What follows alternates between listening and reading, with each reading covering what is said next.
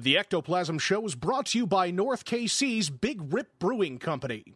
Lighten up dark matter, have a craft beer.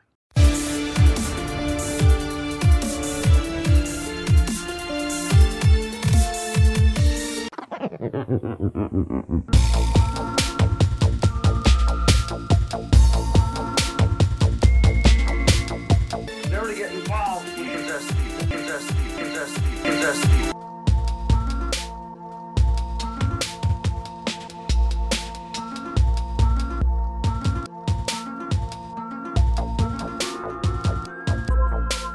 Actually, it's more of a guideline than a rule.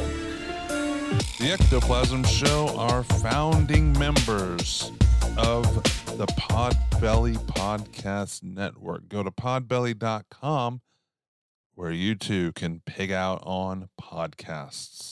Hello and welcome to the Ectoplasm Show. On this episode, we're going to play an episode we recorded several months ago at a very creepy abandoned tuberculosis hospital in Arkansas that I invited Sam along to. And I'm happy to announce that the Ectoplasm Show will be back in the near future with Sam Kulper as a co-host. How are you feeling about that?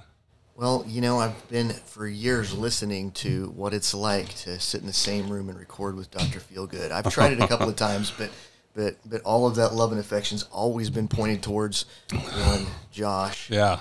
Josh ain't around. So you know what? Yeah. If Josh ain't gonna be around for it, then I'm gonna take advantage, and I think that maybe there's a chance we might be able to do something together. If it's everything that it's cracked up to be, I'm gonna give it a go. I'm thinking old school Ectoplasm Show with new and exciting stuff that we're going to organize and put together. Do on-site investigation recordings, like kind of like we're at the Garnett House right now. We're not investigating tonight. Maybe. We'll see. We're going to do topics again and just try to bring a revamped Ectoplasm Show. Right, and it's going to be a little bit different probably than it always has been in that I'm the quintessential skeptic. I've always been forthcoming about that. I've done lots of investigations with you. We've been to places, and I'm fascinated by everything. I don't believe in anything, but I'm open to anything.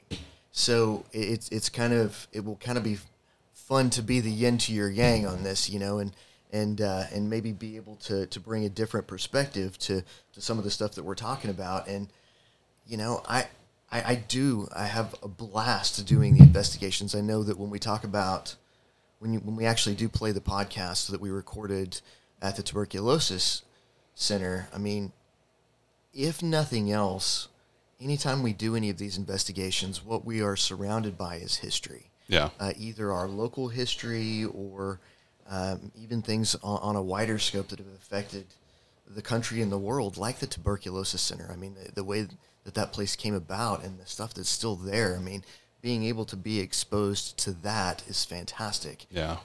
You know, this show started as a skeptic and Josh. That's how this show started. Skepticism is a weird term, and I've talked about that several times on this show, and it doesn't mean what it used to mean. But I'm skeptic too, but I've had experiences. Sure. And I also, the word believe for me is different too, because I don't believe in any of it. I believe in the possibility of it. Right. And I'm not saying that you're not that way, but my wife and I have a lot of conversations about that. And you're right. Skepticism probably isn't really, it's not that I'm skeptical. Like, let's talk about the phantasma, the ghost. Well, skepticism used to be a really good thing because you're supposed to have a skeptical mind when you're researching something. Yeah. An open mind, but it also now has come to implicate that maybe you don't really believe in something until you've been given some sign of it. And whether you're talking about ghosts or aliens or religious paradigms or whatever, it's not that I necessarily don't believe in any of these things. I've never personally had anything that has given me any firsthand reason to make that a part of my own belief. So you believe in the possibility. So, but I'm wide just open. like I do. And again, who am I to tell someone else that they haven't had the experiences that they've had? Sure, yeah. You know, I wasn't there when they saw what they saw. I also I'm also I believe in science. I believe in explanation. I think in so many of the things that you've talked about over the years, and that I've talked about on other podcasts, or that I've gone and explored in various places. That there are a couple of different things that get in the way of it. One of them is if you're in the business of if you're in the business of bringing people in for some sort of recreation or voyeurism, people want to come in and they want to experience. That's that. what YouTube paranormal is The these YouTube days. paranormal. I mean, then it becomes tourism. Sure.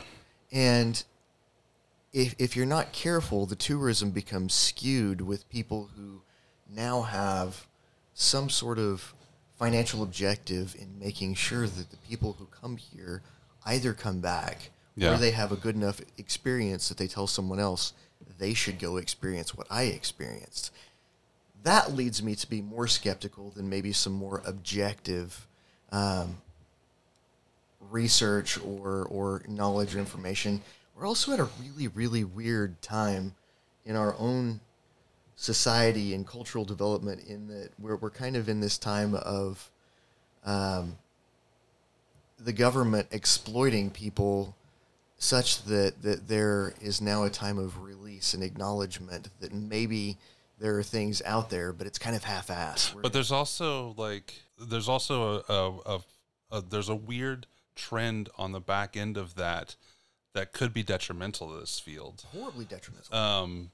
Which is actually probably how it always is. We're just looking at our view of frame time in our lifetime. It probably cycles through that all the time.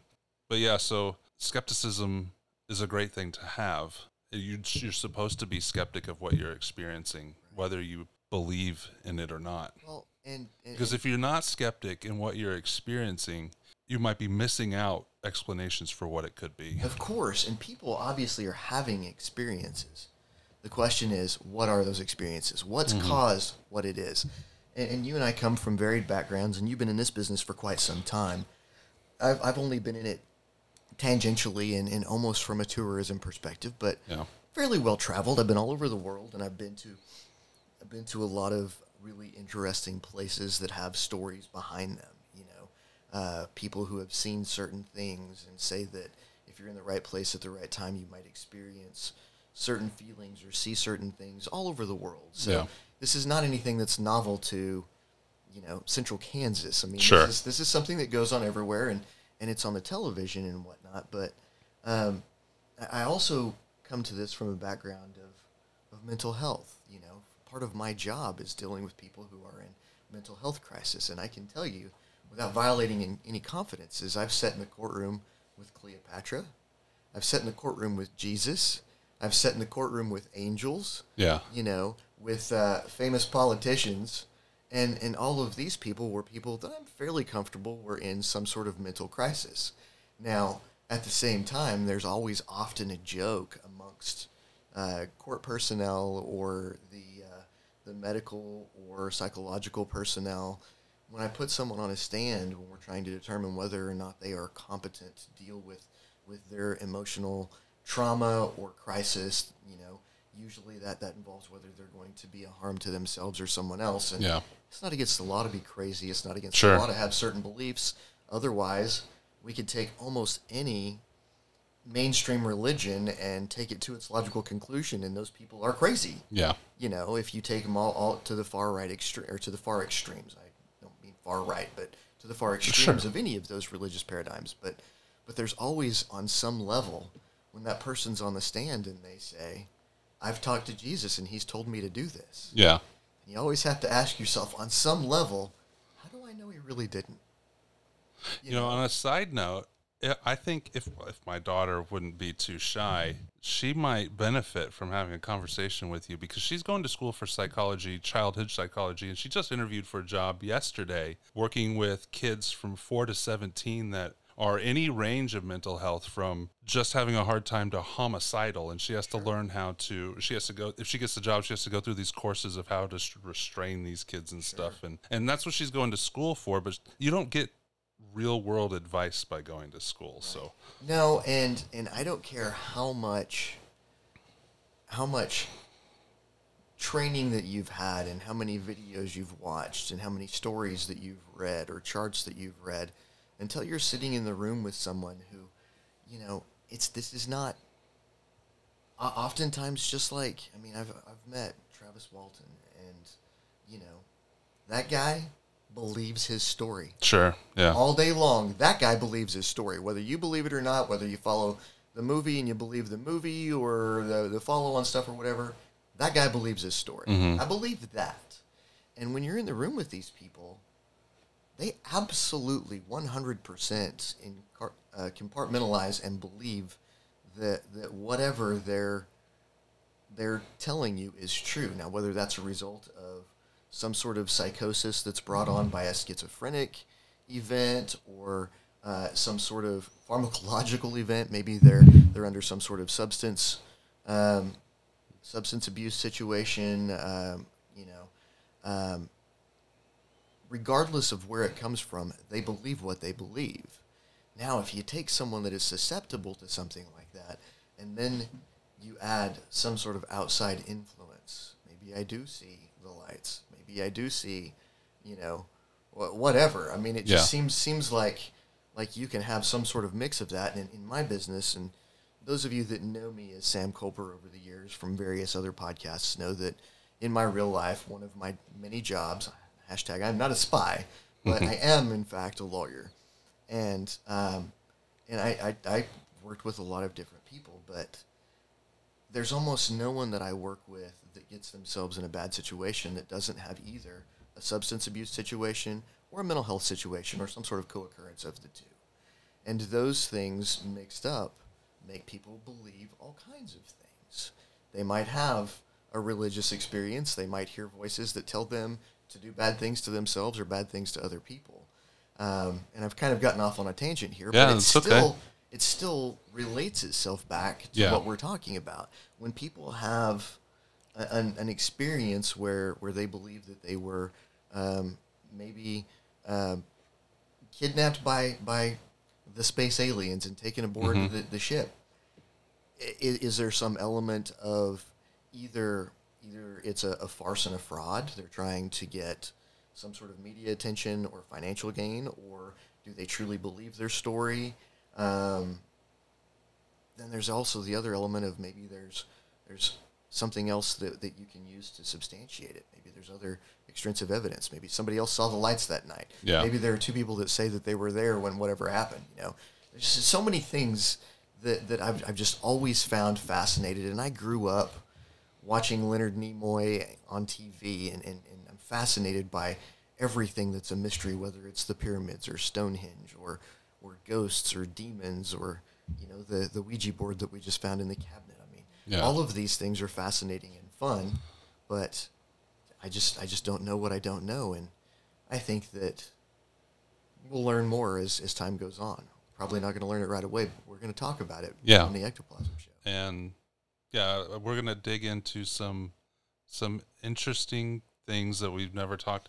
We've talked about pretty much every aspect of the paranormal field on the show before, but there's lots of individual cases that I want to start digging into.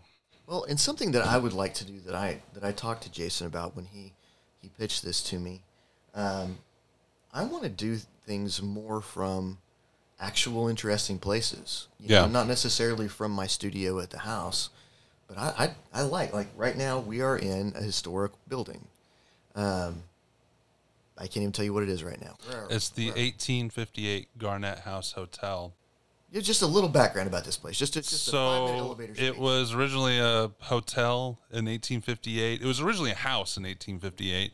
The people didn't last very long here because the house leaned, and they moved out and they sold it. It became a hotel, and pretty much every gangster cowboy from the late 1800s had stayed here. I saw somewhere or heard somewhere from the owners that maybe I might be getting this wrong, so bear with me, but I think it's the oldest standing wooden structure that was a certain type of building west of the Mississippi. I may be wrong in that.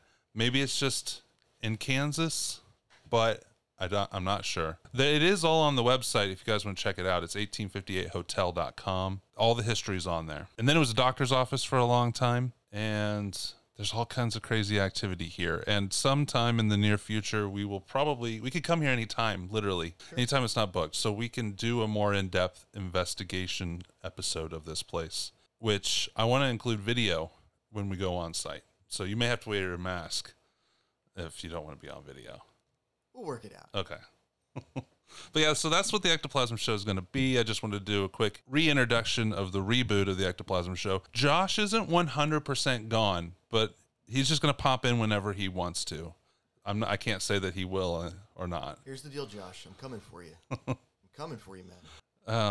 He might still be looking for that elusive L word out there. I don't know, but sometimes it's okay to be emotionally vulnerable. I'm emotional all the time. Where you are, and you could give in. You could give in just every once in a while. We'll see. Maybe send him a card. Yeah. Maybe if you guys let him know that you love him, maybe he'll come on more often now. So in case I know Jason's always had a call-in number on here, and there's the Facebook group, and there's all those things. Why don't we just give him Josh's number, and they can just call him at the house and let him know? I don't know Josh's address, but you can send stuff to the Manor if you want to. That address is online. There might be a phone number for the Manor online. I don't know. I'm not giving out his personal number. Oh, come on. All right, fine. Not today. What I would say is not today. We do have a phone number, though. It's 913-730-7255. I haven't checked it in a long time. There could be all kinds of things in there, but we'll save that for the first episode we actually put together for the reboot. And I will tell you this, you're going to need to call in that number. Let us know what you want to hear us talk about. Let us know what you like or you don't like. Tell me how much better I am than Josh as an addition to this show. Also, you're going to need to talk to Jason about giving me a raise for this. I mean, I've already negotiated. I'm not getting paid. This doesn't matter. Okay. I've already negotiated a fairly reasonable wage for this, but if he's going to keep me on board, he's going to have to keep cranking that up as listeners get big, and this is going to blow up. So we're going to have a great time here, if nothing else, and we do appreciate you guys listening. We are members of podbelly.com, Podbelly Network. I should probably mention that, even though I'm not sure really what's going on with that network anymore. You might actually know more than I do. But also, I did mention to a few people in the SK podcast group, and they're excited that you're coming on the show. Well, I will tell you that I did, even though this is the big secret that no one's supposed to know about, and no one, I don't know where it leaked from, but I also did receive some messages from people saying, hey, I heard a thing. So, check out Podbelly. Podbelly's got a bunch of great shows on there. Yeah. If nothing else, our good friends over at the Sofa King Podcast. You can find them at sofakingpodcast.com. Those are the guys that brought us together originally, and we've done a lot of great stuff with them. I did, in fact. It's how we met years ago. It is. So I was kind of harassing Brent yesterday while they were doing some live recording. So I know those guys are doing well. I miss them, and hopefully they'll tune in here. So, but check us out. We are at the Arkansas Tuberculosis Sanatorium. We're allowed to say where we're at, right? You told me last time we weren't, but I've found online that all kinds of people, including the museum, talks about paranormal stuff here. In fact, I think didn't we decide it said online said that now open for paranormal teams. The museum posted that. Paranormal teams again. So maybe we go back and we bleep this out. I can bleep it out. We can see. We can bleep it out. We're probably going to bleep out half the shit that's said during this podcast anyway. I'm here with Matt. Lampy. I know how it's spelled, but I figured I wanted you to say it. So just like the town of Missouri. Yeah. You invited me here like a year ago. That's how we met. And now we're back. That was probably about the 13th or 14th time I've been here. Yeah. And we also got Sam, who's been on the show several times. It's good to be back. It's good to be back. And he plied me here. I've got a burger here, so I'm gonna, who is Sam? So this is Sam. Oh. Sam. Okay. Yeah. I'm Sam. Sam Gotcha. Kulper. Yeah. It's complicated. You can bleep that out too. Perfect. We don't have to bleep it out. So most of the people who know me are going to know me at some point because we've talked about it on shows. If you go far enough back through Ectoplasm, from the Breakers podcast. Yeah. I had the Breakers podcast that was out for quite some time, and we wrapped a few years ago, and I've kind of been in the wind for a little while, but they brought me back this one time so I could come in here and see all of the ghosts of the tuberculosis. We I'm actually looking for haven't 'em. had a show out this year. This will be the first episode out this year. Really? Yeah, we kind of been on a break, so.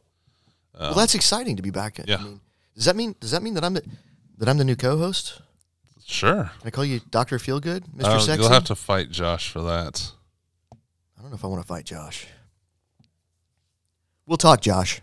But anyways, Matt, this is like the 13th, 15th time you've been here. 20, something like that. Yeah. Over 10 years we've been coming here. All right. Well, tell us a story about this place. What's happened to you here? The big thing. It's Well, a big thing, right? Let's back up a little bit. And Okay. before we talk about the madness that's happened, tell us about the Boonville, about the Arkansas Tuberculosis Sanatorium, the story behind it. What is this place? What was it? How has it morphed over the years? And how did you come to be poking around in the basement with all of the creepies? Well, ever since it closed back in the 70s, early 80s, from this place really stopped being used from the facility up on the hill and all the people. Once they started just storing everything here, they started with some of the officials and some of the workers here started exploring the place. And then Ken, one of our friends, started running the show and started inviting people in. And it's basically like the Isle of Tortuga. You can only come here and investigate. At least it used to be that way. If you had investigated this place previously. So just so you know, the museum here posted Ken's phone number and said, if you want to do a paranormal investigation, give this guy a call. So that it's out in the public for sure. But we might. So I'm not worried about hiding it. We might want to talk to Ken and have him block that out, just so Yeah. we can keep an exclusive. Well, he didn't post it. Anyways. Yeah. So Very taken back by that. So this was Feelings are hurt, Ken. built in the between 1938 and 1940, right? Is what the building says on the side of the building. I think so. I think some of the earliest stuff that I've seen here was 38, 39 in some of the rooms that we've been in. And to kind of describe this facility, I mean, how wide is this? Do you have any idea how? I mean, it's like a city block long. Most of the hallways, except for a couple of extensions on the first floor, is about 500 to 520 feet long.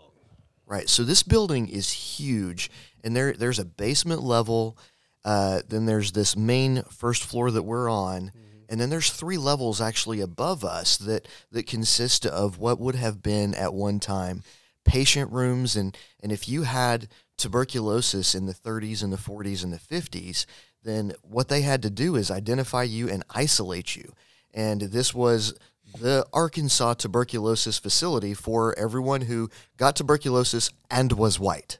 They're actually it was partitioned at the time. I read some about that, but and they would put you here, and there's X-ray machines all around, and they would give you the medical treatment that they could at the time and help get you through it, and you either survived long enough that you beat the tuberculosis, or the consumption, as we often see on the tombstones when we're looking at the cemeteries and whatnot, or you might have perished in here with tuberculosis. And then after that, then it kind of... So this says it was, the grounds itself was started in 1909. There were other facilities that treated tuberculosis before this building was built.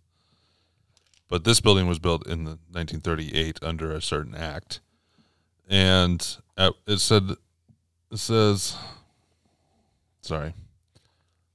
70,000 patients came through this building. 70,000? That is the tuberculosis side of it. Just 70,000 people. And I know, there's the town of Boonville that's we're just outside of Boonville basically right now.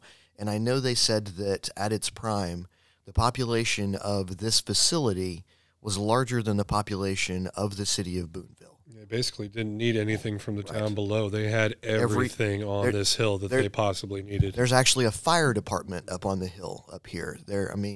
It's the scope of this facility is amazing. which I think is why it's continued to be in use, because it's just too valuable of a property. And there's actually some construction on the site right now, but I know currently there are a number of people who live here as some sort of inpatient rehabilitation for either mental health or things of that nature. But it is a residential facility right now where a number of people live, but not in the building that we're actually investigating and exploring. There are a few offices in here on the main floor, but most of it is dilapidated and probably beyond repair at this point. Yeah.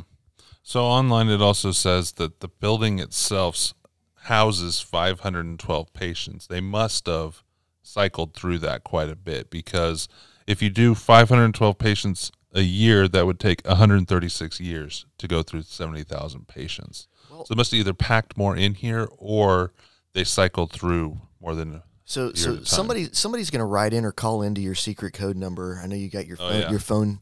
I'm sure you've checked. 913-730-7255. Yeah, he never checks those messages because I call all the time. But you are a liar. I am a liar. But I was reading somewhere about the tuberculosis, and they learned not long in it. I think they finally figured out how they could actually cure people or vaccinate for it or whatever towards the mid to late 60s and the 70s, which is why it waned. But prior to that, they learned that once you caught tuberculosis, you were no longer communicable after a period of time, like either a few weeks or a couple of months or whatever. So if you could stay alive away from everyone else locked down in this facility for long enough, then they could send you home. So I think that's why you had such a rapid turnover of people through here, is because they just had to basically quarantine you from the rest of society. And I mean, it was a really, really big deal when tuberculosis was a thing. I mean, it knocked out a lot of people, but they would, if they found out you had it, they shipped you off to this place right here in Arkansas. Sometimes not at your own free will either. I'm sure that's the case. Oh, they would arrest you in your homes and drag you to the facilities here and literally lock you in a room. Yeah, and people would try to escape, and they would be heard from again. And so the grounds itself are now a behavioral health facility, but I don't know if this building was used to house patients for any of that, because when you look at the upper floors, it doesn't look like it's changed since the 70s when it was shut down. It was more a big smorgasbord of all the different diseases and mental health, that everything was treated in this one general area for a short amount of time, until they really started specifically diverging onto specific diseases. And when I look around at the floors up there, and some of the rooms are some of the floors have rooms that look like they might have been for one or two patients with a bathroom in it. Some of them are rooms that would share a bathroom across a couple of rooms that might have had a couple of people in them. But there are also, we've talked about the wing that's blocked off with the chain link fence that you can't get through. And that's not something that I would have anticipated. Bars on the windows. Bars on the windows in just a tuberculosis type situation. So that's what leads me to believe that it might have transitioned back then, because the way we handled mental health in the 70s, when they would have made that transition, was I mean, it's terrible now, but it was horrifying back then, the things that we would do for folks who had mental health illnesses that we're only just now even starting to figure out why you had, how to deal with those things. So it looks to me like it might have transitioned, at least for a period of time, to some of that. But I know they've built a lot of residential stuff around as well. But I know driving around the facility today, there's almost like a community around of old houses and things like that, where doctors would have lived actually on the campus, doctors and nurses and families of the patients. Families of the patients. Families of the patients would be invited if they were going to be in dire straits, or if people were starting to know that they're going to be passing on soon, then they would invite people to stay to outlive the. What was I telling you, Jason? And yeah, I'm going to keep eating my burger. Sorry. Yeah. Finally. What was I telling you? It was like $15 a month or something like that. It was $10 a month. $10 a month, unless at some point throughout when it was open for tuberculosis. Right. So you had to pay $10 a month unless you got a waiver and some sort of public funding for indigency. So that gives you an idea of what it costs to actually stay here. So if your family was going to be in dire straits, then that might be, some sort of commensurate cost of a family staying. So let's talk a little bit about a few of the odd things that we've seen in here. And I want to start with something that Brian's looking in. Cut. I want to start with something that Sam's looking into. And I don't want to mention the patient's name because we don't know whether or not this patient is alive or not. But at some point in the 80s, a patient was here that had very good observation and drew what he saw more than on a daily basis, just throughout the entire time he was here. He had to have. So I'm really curious if you're actually going to go back and listen to this and make any of those cuts. I will, because I have to check a couple things anyways. I know. Feelings are hurt. So it's so hard, right? So it's so hard because I call you. No, I understand, So. and I've been around the world with people who knew me by both, and I don't even mind if you keep this in here at this point. We can talk about it. It might be fun for a little peek into the background. But when I was doing Breakers podcast and the Sofa King podcast and some of those other things, I've always gone by my pseudonym, my nom de plume, if you will, and there are a few people who kind of know the origin story of it, but over the years, I've become Sam. I mean, I have as many friends in my life who know me as Sam as who know me by my actual name, and they're friends that I've made all over the world through podcasting and through the comic cons that I've been to and the paranormal conventions that I've been to and things like this. So, but also there are enough of them now who know me in real life that know that situation. So I'm not that worried about it. But so to get back into what we were talking about, there's not. This place has been used for storage for decades and decades and decades. I mean, that Aquavella down there has been down there since the 90s or 80s. And someday we'll figure out why in the hell there are cases and cases and cases of Aquavella and combs. But hairbands that really hairbands. There are millions of hairbands. So it looks to me like someone has maybe gotten some deal with someone in China to sell some things and gotten a huge amount of inventory. They do say made by China on the side and stored it in the basement of this place. Yeah. There also is some other interesting things in the basement of this place. It was actually a civil defense repository. So there's a lot of civil defense food and things like that, from the crackers and water and alcohol and things like and medical supplies that would be from the 70s as a civil defense repository. So there are things like that. Those were from the 60s. From the 60s. So, yeah, the boxes say 62 on the side of them. So we probably shouldn't be eating those crackers tonight. I actually saw a video on YouTube of people eating those crackers, the exact ones, not from here, but the same case. Yeah. And they said they had no flavor, but they weren't bad for you. Like, they didn't make them sick. We're not going to die. We're not going to be comfortable. But anyways, so the first time I was here, I found these boxes that had spiral notebooks and large spiral notebooks. They're probably 3-5 subject spiral notebooks. And every page, at first glance, it looks the same. Every page has a car on it with a person in it. And it looked like he just sat there and drew that over and over and over again. And I want to be clear. In the storage facility down there, there's boxes and boxes and boxes of documentation.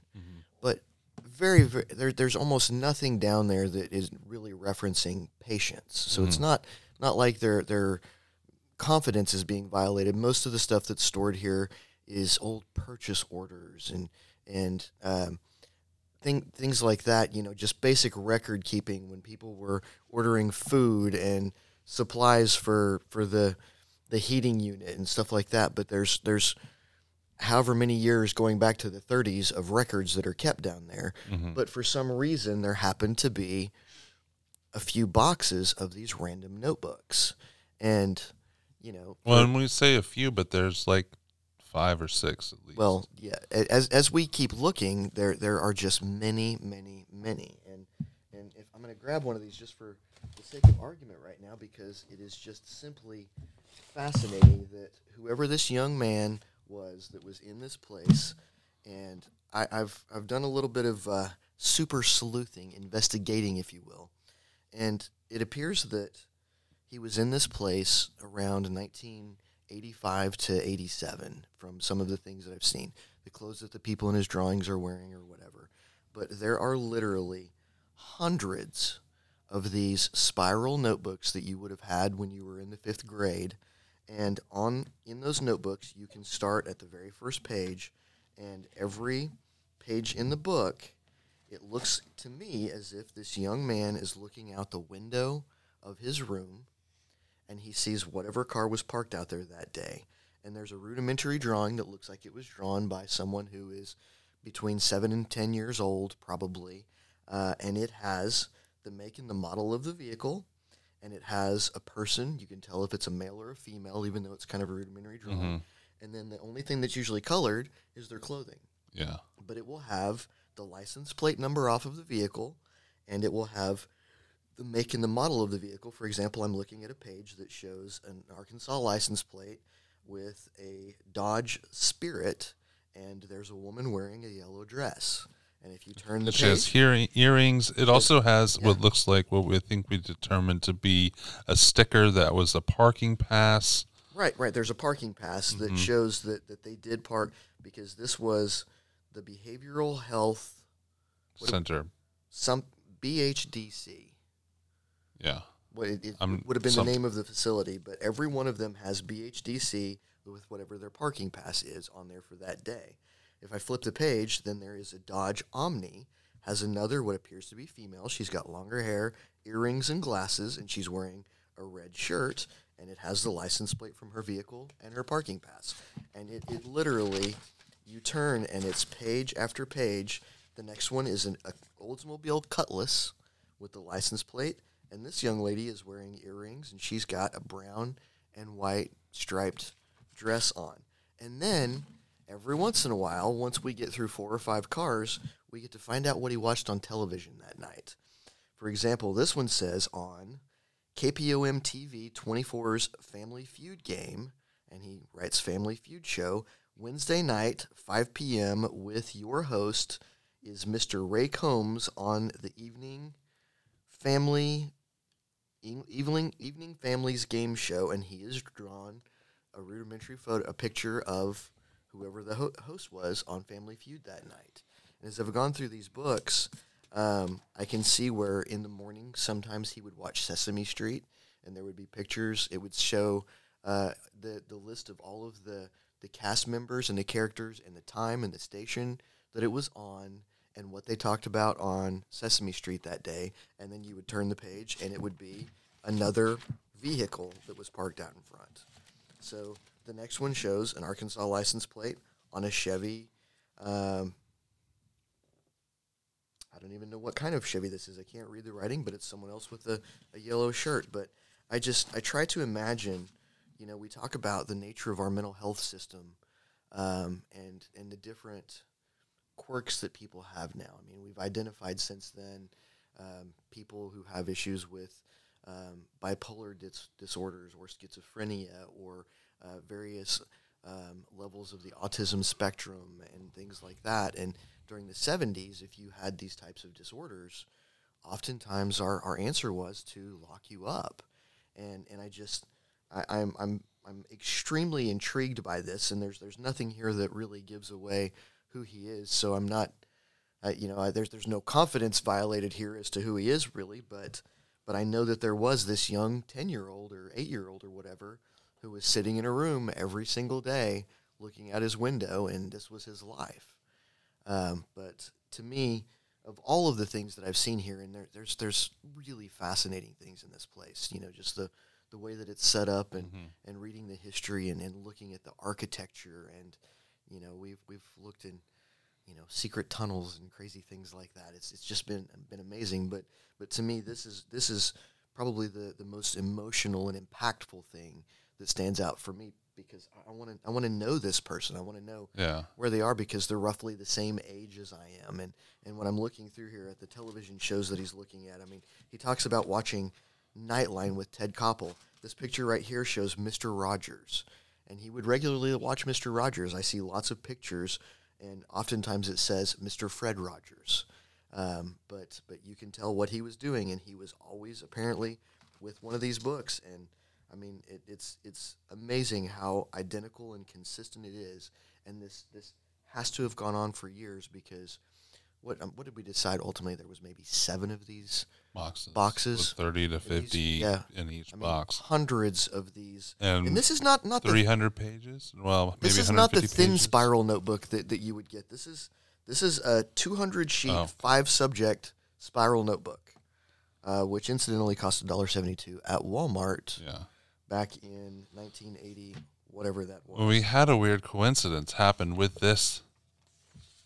Potentially with this very patient today while we were away from the building. Right. So we decided to do a little exploring on our way in before we got here. And we stopped at a couple cemeteries. And the second cemetery we stopped, actually it was the third one of the day we stopped at. It was at the end of a dirt road. There was no sign for it. There was a sign on the gate. You had to get out, walk through the woods, and it was really overgrown. And half of the headstones there have the exact same last name as this patient, which is a really strange coincidence. And that's only like a mile from here. So will you plan to really dig into this kid and see what you can find out about him? I'm just extremely intrigued, and I'd like to know where he is and what happened to him and what was his story. Did he, because my guess is he's not still here. So was he able to make it out somewhere? Did somebody take care of him, or were they able to figure out exactly what his glitch was and maybe work through it somehow? Well, there's nothing really from the notebooks that I saw that you can really identify why he might have been here. No, and in one of the boxes there actually is a medical chart that is the standard medical chart that for a child psychiatric patient, and it has basically his diagnosis and his daily regimen and his behaviors, and it's all of those dividers, but it's been purged like I would expect it to be. It's not something that I, as an investigator here, should have access to. That would be completely inappropriate. So, I mean, it's something that a lot of it's going to have to be just left to my imagination to wonder. I mean, we like you had said, and we weren't going to put out here, we do know his last name because it was written in one of the books. Mm-hmm. But there's nothing from that we can really identify who the young man was. But for example, I'm looking, and some of you, this will take you back. This says, let's see, Louis and Maria from AETNS, Natasha, Oscar the Grouch, and Sleeping Beauty were all on Sesame Street. Writes the 5th of 7th in a row, stories called on Tuesdays, 2 Sesame Street shows with Sleeping Beauty in them. And he's drawn these photos of Oscar the Grouch and Sleeping Beauty, and who I would guess is Louis and Maria, who, if you are of my generation, you can decide what that is. You damn sure know who Louis and Maria is. I was actually listening to a podcast today that was talking about how much we have failed because Sesame Street isn't much anymore because we were all too cheap to buy the tote bag from the sponsor of the free television. You know what I'm talking about? Where it was like, Sesame Street is brought to you by the foundation of so-and-so. Please donate to our fundraiser or whatever. And now I think you've got to subscribe to HBO Plus or whatever to go back and get some of the old Sesame Streets. But it really took me back because there are a number of these shows and things that he talks about here that would be things that when I was 7 or 8 years old, at the same time that I would have been watching. I can't imagine waking up every Turn it morning. a couple pages there. Is that another? Okay, that's another car. It just has a different grill. Yeah, it's another car, and sometimes you got a little bit more excited with the grill. And it was interesting. The way that I've been able to determine the date from it is because if it had a bumper sticker on it, then he would write the bumper sticker. So you would have the parking pass number on it. I can tell you that this particular vehicle, I'm not going to give the license plate number, but I can tell you that it is a Dodge Ram. This is a man. He's wearing sunglasses and a blue shirt with a yellow stripe, but it does say Dodge Ram. It was purchased from Schwartz Dodge Chrysler Plymouth in Paris, Arkansas, because if there was a sticker on the back, he wrote the sticker on his picture. But I can also tell you that this one had another plate on it that said 99.1 FM, the Country Giant, where there was some sort of sticker on there. So, I mean, the kid was incredibly observant, but he was compulsive. You know, when I look at reasons that he might have been here, I mean, this was clearly a compulsion that if there was a car parked out there that he saw, he wrote it down. So here's another one that says, this is something that I could research and find out to get an exact date, but Big Bird and Mr. Tony Danza from AETNS Sesame Street writes on the 6th of 7th in a row, stars called on Tuesday, 2 Sesame Street shows, 20 tennis matches. And it's got a photograph it's got a really fun drawing of, I'll show you across the table here, Goonie. This is Big Bird and Tony Danza.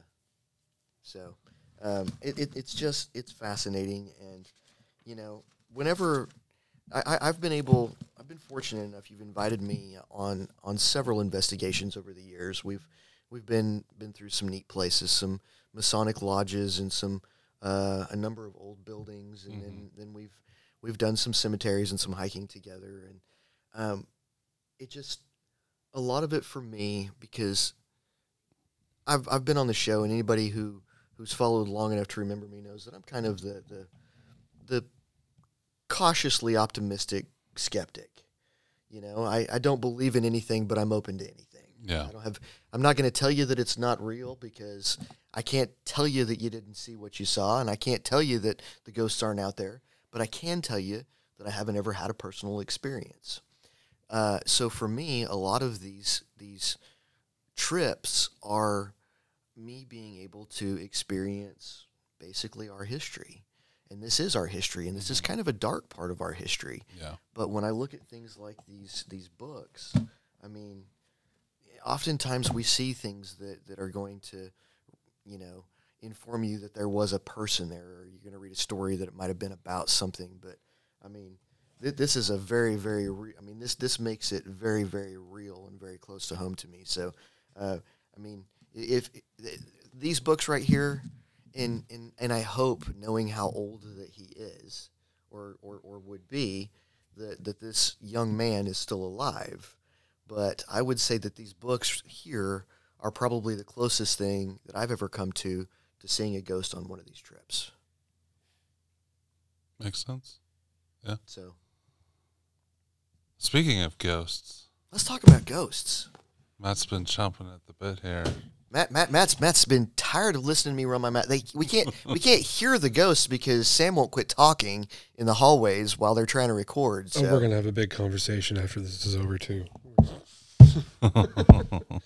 So what do you want to know?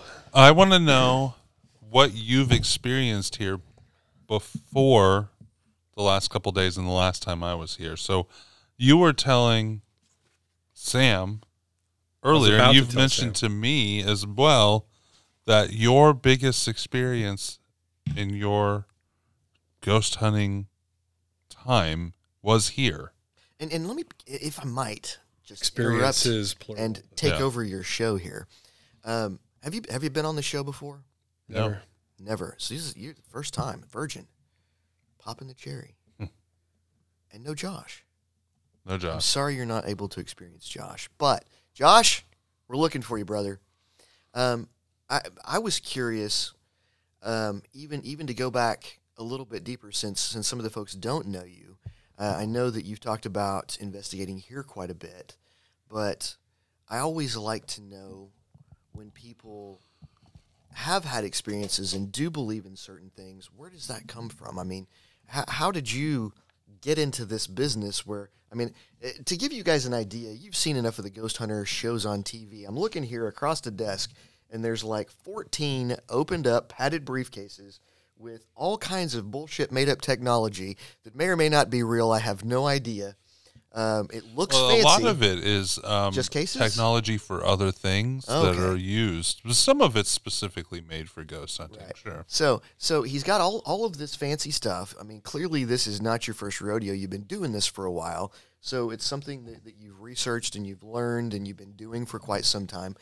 What got you into the business in the first place to actually put you here in Boonville at the Sanatorium so many times, and then tell us what you've really experienced and what the most profound thing is that you've seen?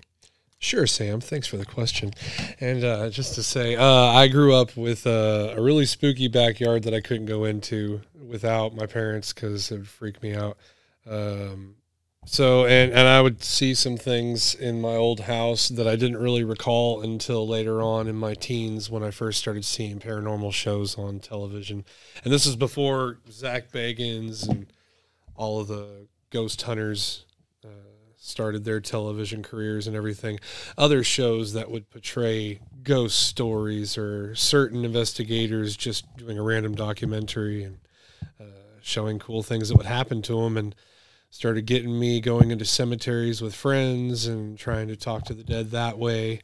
And that progressed to me seeing a Ghost Adventures show where they portrayed one of the spirit boxes, which is basically a radio that scans frontwards or backwards. You can control it either way. You can change the speed of how fast it scans through, and generally the technology is to where it scans so fast through the stations that if you get some actual conversations speaking intelligently back to the questions that you're answering, it's not supposed to be legible that it's actually radio coming in, and that it's actually spirits manipulating that audio or the audio frequencies in a way that they can rearrange that audio in a way for us to understand them. Anyway, so that in a nutshell got me taking my spirit box to cemeteries and getting some amazing responses with the one that I still have from over 10 years ago that I bought.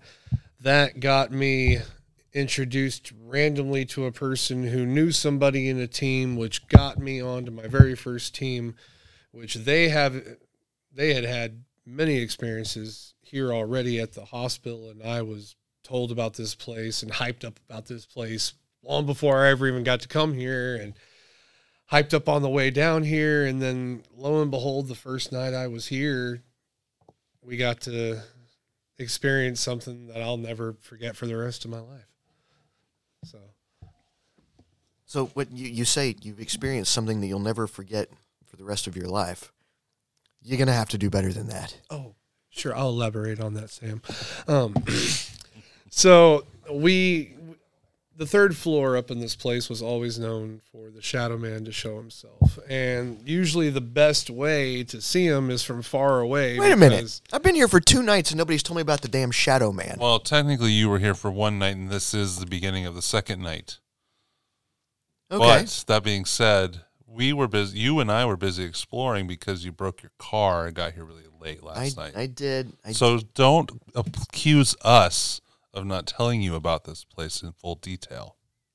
Why'd you interrupt? He's trying to tell us about the Shadow Man. We were here 7 hours already by the time he showed up. You were yelling at him, not letting him finish his story. I did. I had a really, really rough drive down, and feelings were hurt.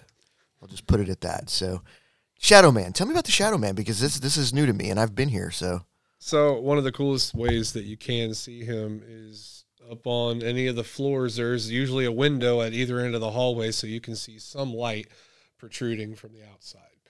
So if you're down at one end of the hallway, because this guy does not like to usually come anywhere near you, and he tries to stay as far away from you as possible. First time I went up on the 3rd floor, I was with a longtime investigator who had been doing it for a while already.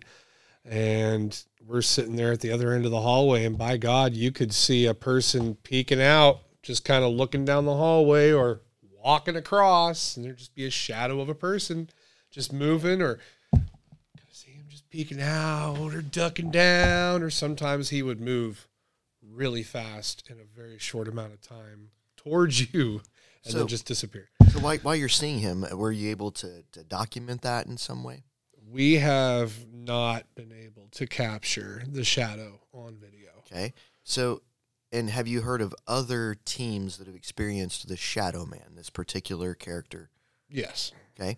Is there any prevailing theory out there as to who the Shadow Man might be or what his story is? The only piece of any sort of evidence that it might remotely be related to somebody that we can document is up in the museum after me and a couple other people a couple of years later had experienced the first time the Shadow Man actually come up right in front of our faces and show us his face, and we could see his shirt, the color of his skin, his hair, everything. It was ridiculous. Anyways, you have some actual detail of. Oh, it was ridiculous, and then multiple people witnessed it, and it was within 10 feet in front of our faces. So is this somebody that you would recognize from a photograph if there were old photographs? Come to this, we actually with another investigation that somebody had here, a birthday party actually, and I came here for my bachelor party. So I mean, yeah. So I can say for Josh's sake that Malvern Manor is often used for bachelor parties, and some very gross things have happened in that building. So I'm sure it's the same one here. You don't have to go into detail about your bachelor party here, but let's get back to this guy. it was all dudes. That was a commercial. That was a commercial you just dropped. Yeah. Wow. I put it right in. Have you been up to I should Malvern be getting Manor? paid for that. See, I was supposed to go to Malvern Manor, and it crashed the other day. It crashed. We weren't able to make it. Remember? Oh, that's right. Yeah. We had a plan. That was in the fall or in the winter. Feelings were hurt. Mm-hmm. Twice right. I've been there. I think. All right. Wonderful restaurant right next door, by the way. Okay. I'm just putting it out there. Well, there is a couple restaurants there. There Yeah. are. They're I don't get paid by them either. Now that we've paid for the show here, Okay. So Any where were we? perks that Remind me were where we happen, So- I would so- get it anyways, not so- you guys. Oh, yeah, that's true. So you were talking about having seen some identifying features, and then you guys were in the museum. So one time when a person had a birthday party here, I don't know how they were able to get access, but they let our entire group of like 20, 30 people go up to the museum of this place and just go around and investigate it all night long as much as we wanted to. I thought you had friends here. Those people I barely even knew, and I was kind of a third party invite. But so really the only person I know, oh, you guys, well, of course, yes. No, you're family. Are you kidding me? Come on. Yet we're still not in the museum. I have never been allowed back into the museum, and I have asked many. That's probably because of the many bachelor times. birthday party. But anyway, so somebody went into the museum and they saw a photograph. They got gurneys. They got everything from inside this hospital in there. And I Oh looked. God, we're gonna have fun with gurneys tonight. oh yeah. Well, those aren't gurneys; they're boards. No, we're gonna put it on a gurney. We're strapping We have a gurney. There's gurneys down there. down. Yeah, we're gonna get down. Jason's gonna get down. Might So- turn into a bachelor party. I'm just kidding. Anyway, ADD. Here we go. butterflies. And there was a picture on the wall, and I seen this guy's face, and I swear it looked exactly like the person that we saw that night. Was there any identifying? I mean, do we know who the picture was? I did not have, there wasn't anything on there, and I didn't open up the back of the photo to Right. the picture frame, where we're supposed to really touch Take a much. picture of it. I did not have my phone. Actually, no, I did take a picture of it at one point, but that was 7 years ago, Sure. maybe 8 years ago. Yeah, well, But, we certainly need to get up here. There is a museum on site. They're It has- only open during the Right. weekday. But they're only open during the weekdays, so we would have to come up here on a Friday or something and try to Early catch on a the Friday. early on a Friday Yeah, and try to catch 3:30. catch the museum, because it would be really interesting to see some of the historical artifacts that they have there. Although there are plenty that are still in the building. So, but so you've seen the Shadow Man. and you've seen a photograph of who you believe that he might be. The photograph that you saw, was that of somebody that appeared to have been a patient or maybe a medical professional, or? It definitely seemed like somebody who was living on site and was being medically treated for something. Right. Huh. But So, and this wasn't far away either. Right. This is when he. and you've been here 13 times. How many of those occasions would you say that you've run into the Shadow Man? 9 of those times. No shit, 9 probably. times. Now that's from far away. I've only ever gotten to see his face and his clothes and stuff once. Okay. Was there anything that you would have recognized as some sort of attempted communication? The smile on his face. He was smiling. It was a wicked smile. It was You like- said that it he was kind of like, It's like a Joker face. yeah, but you said That's what it that looked like. he was, what's the term? Was he happy that you were here, or? where your face is sunken in, Kind of. not Definitely well, protruding cheekbones. It was just. Yeah. When you look at tuberculosis patients, they're always very, very sunken in. So that's not an uncommon. So he definitely could have been there for that.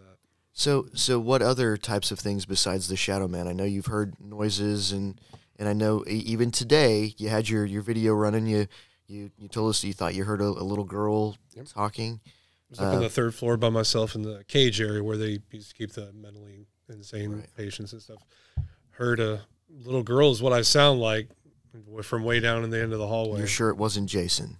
Yeah, he doesn't sound like a little girl. He's got he's got kind of a deeper voice. You don't know what I do when I'm by myself. But the child's voice is very prominent and very well known here in the hospital as well. We had that group of people that was here that night. They caught them one of the most amazing EVPs I've ever heard in my life from right here in this room. So for those of us in the kindergarten class here, what's an MVP? Oh, an EVP. EVP. Is 'Cause I know what an MVP is. An electronic voice phenomenon, which is usually an audio voice response to something that we've asked that we did not hear in real time, that we only heard after we go back and listen to the audio with headphones. Okay. And But now that would actually technically be an AVP because you heard it. Yeah, that would have been an audible voice. okay. Now, and you're talking about your box. What would you call the box? The spirit box. The spirit box.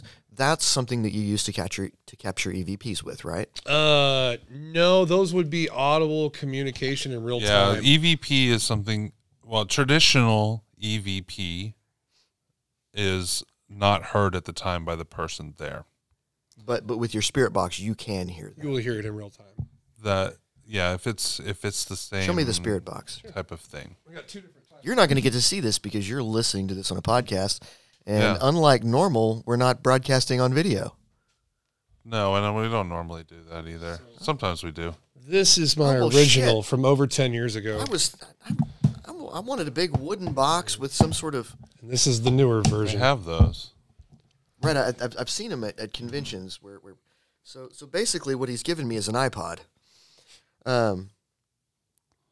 So tell me about the technology behind this device. What is it doing? It's just scanning continuously. frequency hopping? Radio Yes. frequencies continuously scanning through them. And you said that you believe that the spirits are somehow manipulating the radio frequencies to show up on the. Being able to either using their real voices I'd say or that it's. I didn't mean to cut you're you fine. off. Full disclosure for myself personally, I'm not a big fan of those. Mostly because and I'm not saying that I haven't heard amazing things on these things, but a lot of people that use them mistake what's on the radio for something paranormal. Two, So they're is it very, so very. when you say what's on the radio, this is actually going to listen It's gonna to scan- all kinds of radio Yes. frequencies. So It's it on might every get single one. FM 97.2. It's on every substation for a fraction of a second Okay. or more. Which I don't know how much you know about this, but that's how radio encryption works for the military, is what we call frequency hopping. So just as an aside, I think that was the wind. It is. yeah, Picking up out there. we've got some weather, which it is apparently mistaken as ghosts a lot. So Nice thunderstorm. hail and everything. Yes, It's crazy. sir. So military radios, when they're talking back and forth, if we don't want the bad guys to listen, then we have what's called frequency hopping. Instead of communicating on one frequency like we've got our walkie-talkies on channel 8, it might be going channel 8 to 10 to 2 to 5 to 6 to 7 to 9 to 2. And it's doing that at hundreds of frequencies per second. And you have to have an encryption key, which means I'm broadcasting at the same frequency hop that they're listening on. So it sounds like that we're listening in real time. But if you're not listening across the same pattern of frequencies, then you're not going to hear what's being said. Sounds to me like that's what you're talking It's about. It's very similar, except for it's going in sequential order for the stations, either in reverse or in forward. Okay. So now, but except for there is another device that's created off of the PSB7 called the PS11, which is basically 2 spirit boxes in one, and you can set them to go in opposite directions. And I've snapped a quick photo of those just so Jason can put them up so people can see what we're talking about here. Just because, I mean, I've heard people talk about these for years, but I've never actually seen one or seen what they do. So when you get the things that are impressive, at least to me, is when you have a voice that's carrying over several stations and could be as much as a sentence in length. And in theory, if it's scanning through that fast, like let's say you hit 99.7 and that's a station. 99.8, 99.6, you're probably going to hear that station too. So it may, like, you may hit a word or two. This is like on Grandpa's car where you're actually moving between. But for the most part, that's what they used to use. If you're getting something that I've heard personally that I find impressive, it's strung out. Like, I don't know of any station that can be 99.7, and it can get to like 105 or like probably more 102 within a second or less, and it's still, the voice is still going, which in theory shouldn't be traveling across those stations. I also think that these things personally also are affected by the person using them.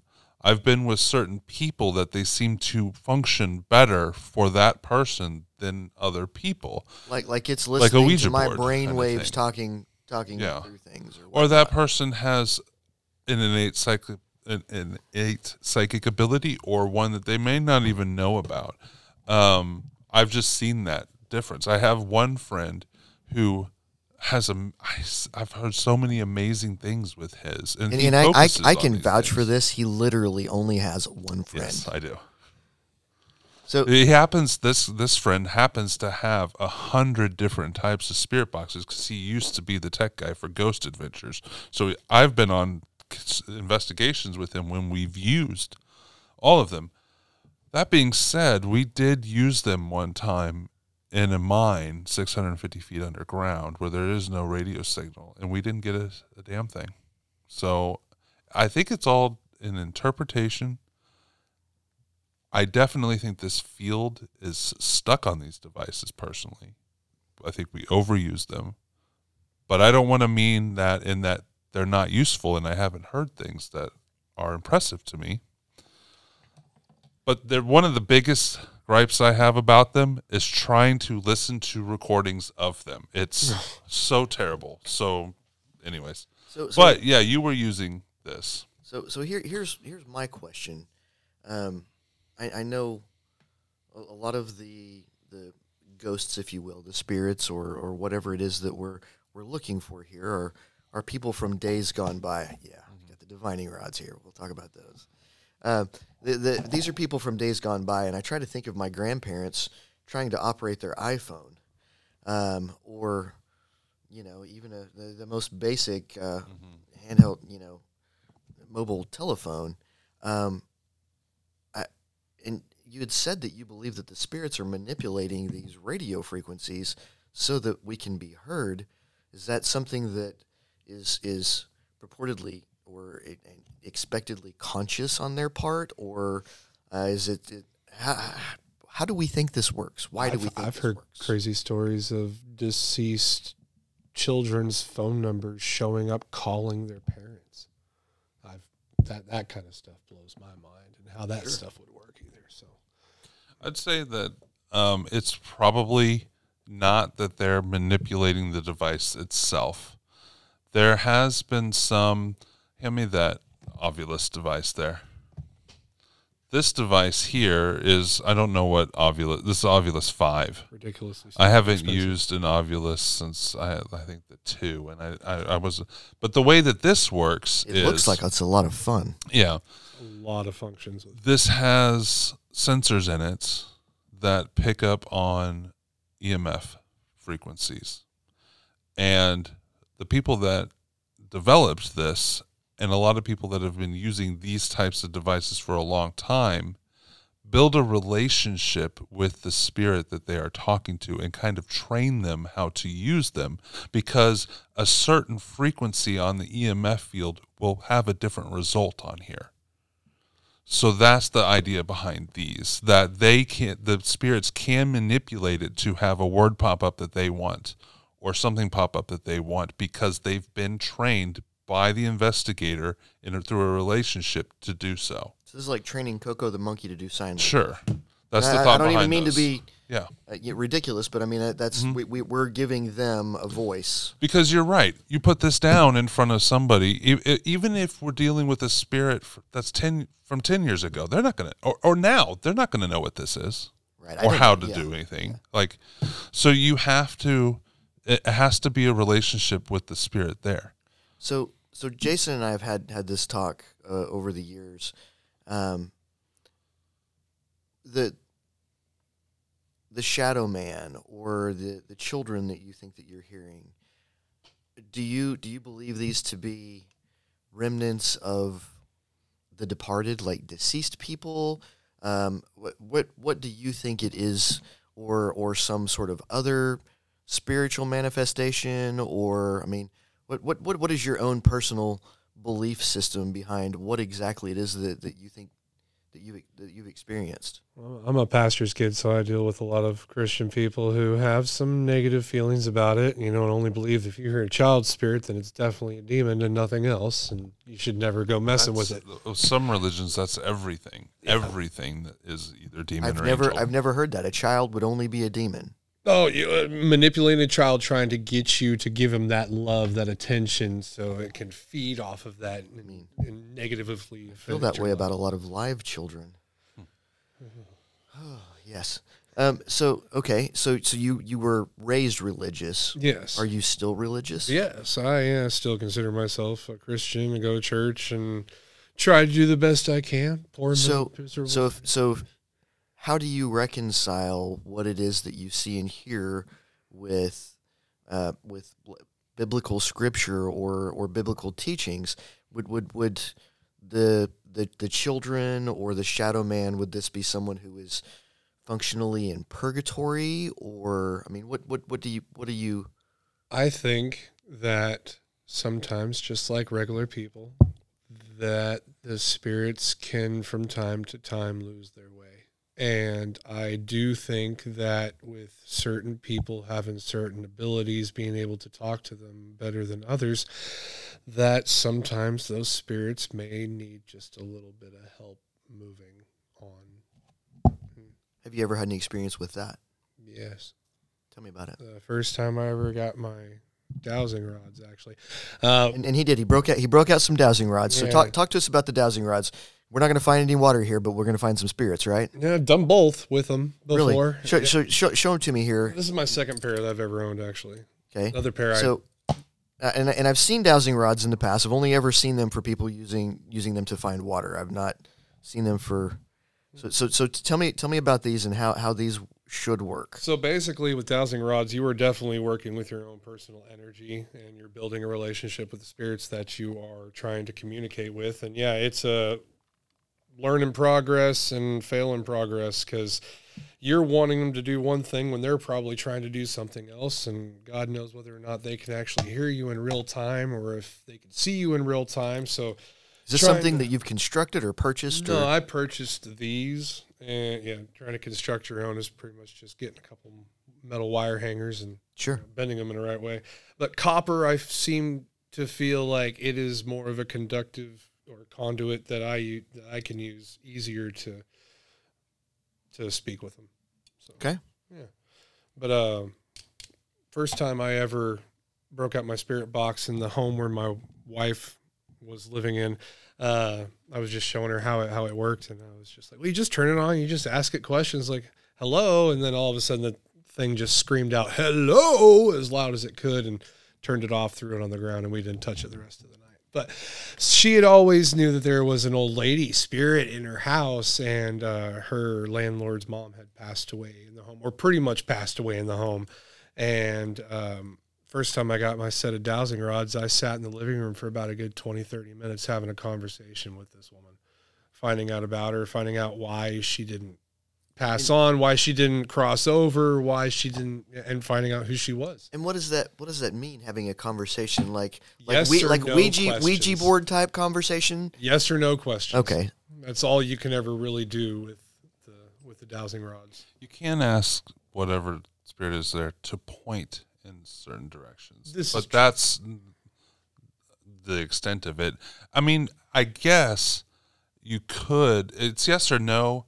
You could get letters by saying, do this for A or do this for B. And F? And then it would be a hell of a process, but then you could work out what they're trying to spell or say. But yeah, it's mostly yes or no. Here's something that'll blow your mind. Sometimes I can think of the questions that I'm about to ask, and it'll go ahead and answer before I even say it. Sure. So that's something that'll only really happen when I really can feel like it's something's really right here trying to talk to me. So how many? And you do believe that these are all spirits of deceased, is what you're. Do you 99.9% of the time, yes. Okay. What are the alternatives? Energies that have been here for a lot longer than you and I, that have manipulated or upgraded into something else. I mean, you can create an energy force by a traumatic event happening somewhere. Okay. Now, whether that's definitely not something that's ever lived to life, but you think of all the horrible things that have happened there. Yeah, there's a footprint that is left behind by every single living person. I believe that. And I think sometimes if the energy is in a bad way enough, it could manipulate itself into something else that could eventually. So as I look down here at the table, there's 14 boxes. It's very, very 4. Well, I don't count good. It's a pretty fancy setup. What else do you have here that we're going to be using tonight to help find the shadow man and the little girl and whatnot? What else can you talk me through? So we got some motion sensor lights that we put in certain areas because if a shadow or a mist or an orb that is illuminating its own light manifests itself somewhere around these motion sensor lights, then it'll trigger them to turn on, and we'll be like, oh, down the hall there's something moving, because it's not just going to go off on its own. So that's something that's a little bit fail-safe to use. Night vision cameras with our K2 meters, the EMF detectors, the static detection, which is basically an antenna rod that has a static field around it, and if anything breaks that field, it'll make a sound or make a light up, and those are really fun sometimes when you can get somebody communicating with you. Okay. Well, I'm excited to do this, and like I said, it's always I've never not had a good time, just because it's always fascinating, and I love to hear people's stories. But this one a little bit more profound because of this great big box of books right here. But well, I mean that also the setting is amazing. It's amazing. The building itself, it's the architecture, the history. The dilapidation is also, I mean, there's a certain elegance in, I mean, I took a photograph of the steps that had to have been built in the 20s going up out of this place, and they're degraded and kind of grown up through, and it's beautiful. So there's certainly something left in the building. I mean, the building's got kind of a life of its own, I would certainly say. I think the most frustrating thing for me about the experience, 2 of the floors have been used, and it's been a decade probably, as a haunted house, because it is a little bit. 2007. Yeah, it's a little bit creepy, but I've been on a couple of these in places where they've used them to make a little bit of cash and have fun spooking kids. And when they do that, they destroy some of the elegance of the history and then the building falling down on its own. And I don't love that, and I think it kind of gets in the way of the reality of it, and it makes it less real. I think because of where the money's going to, that if whatever spirit that is known, knowing what's going on, I think they'd be happy with it.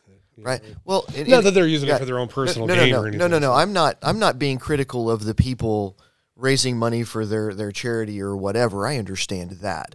I just mean, for me, being here today, I mean, the floors that we're on and the rooms that we're in that have not been manipulated for those purposes have a completely different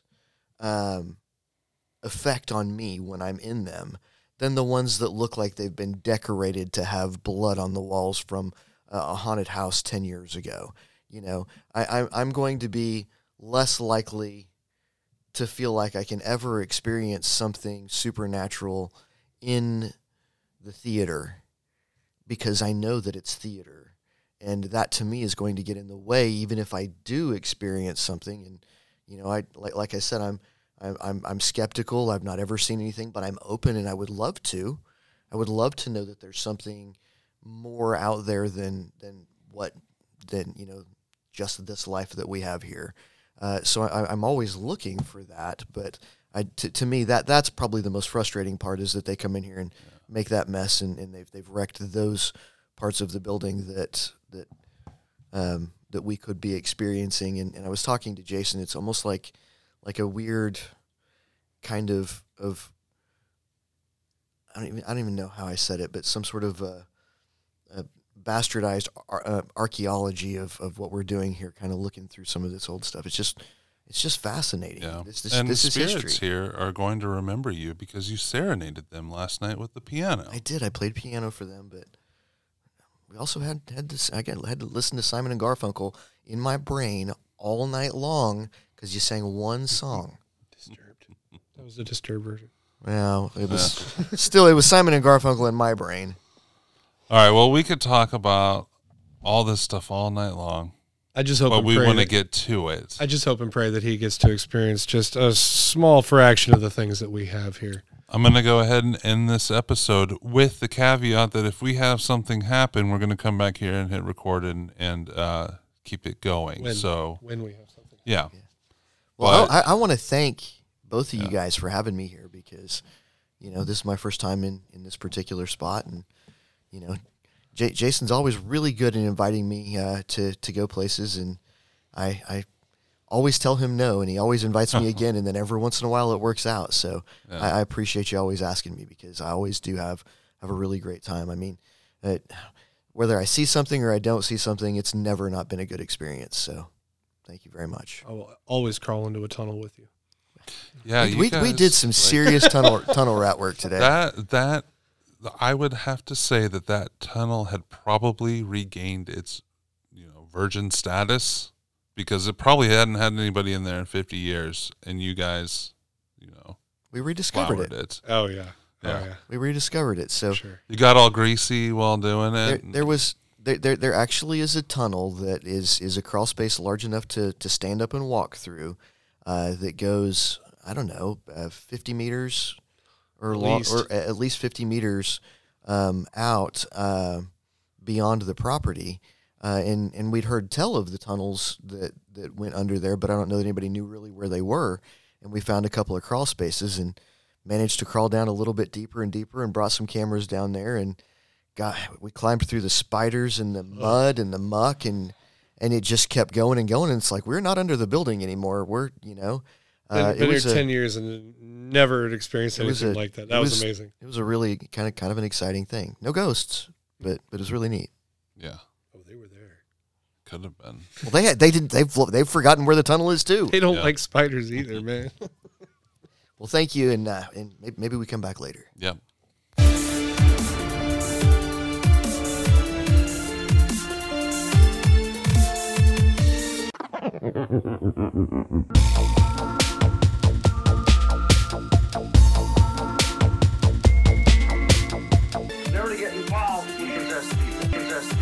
Possessed people.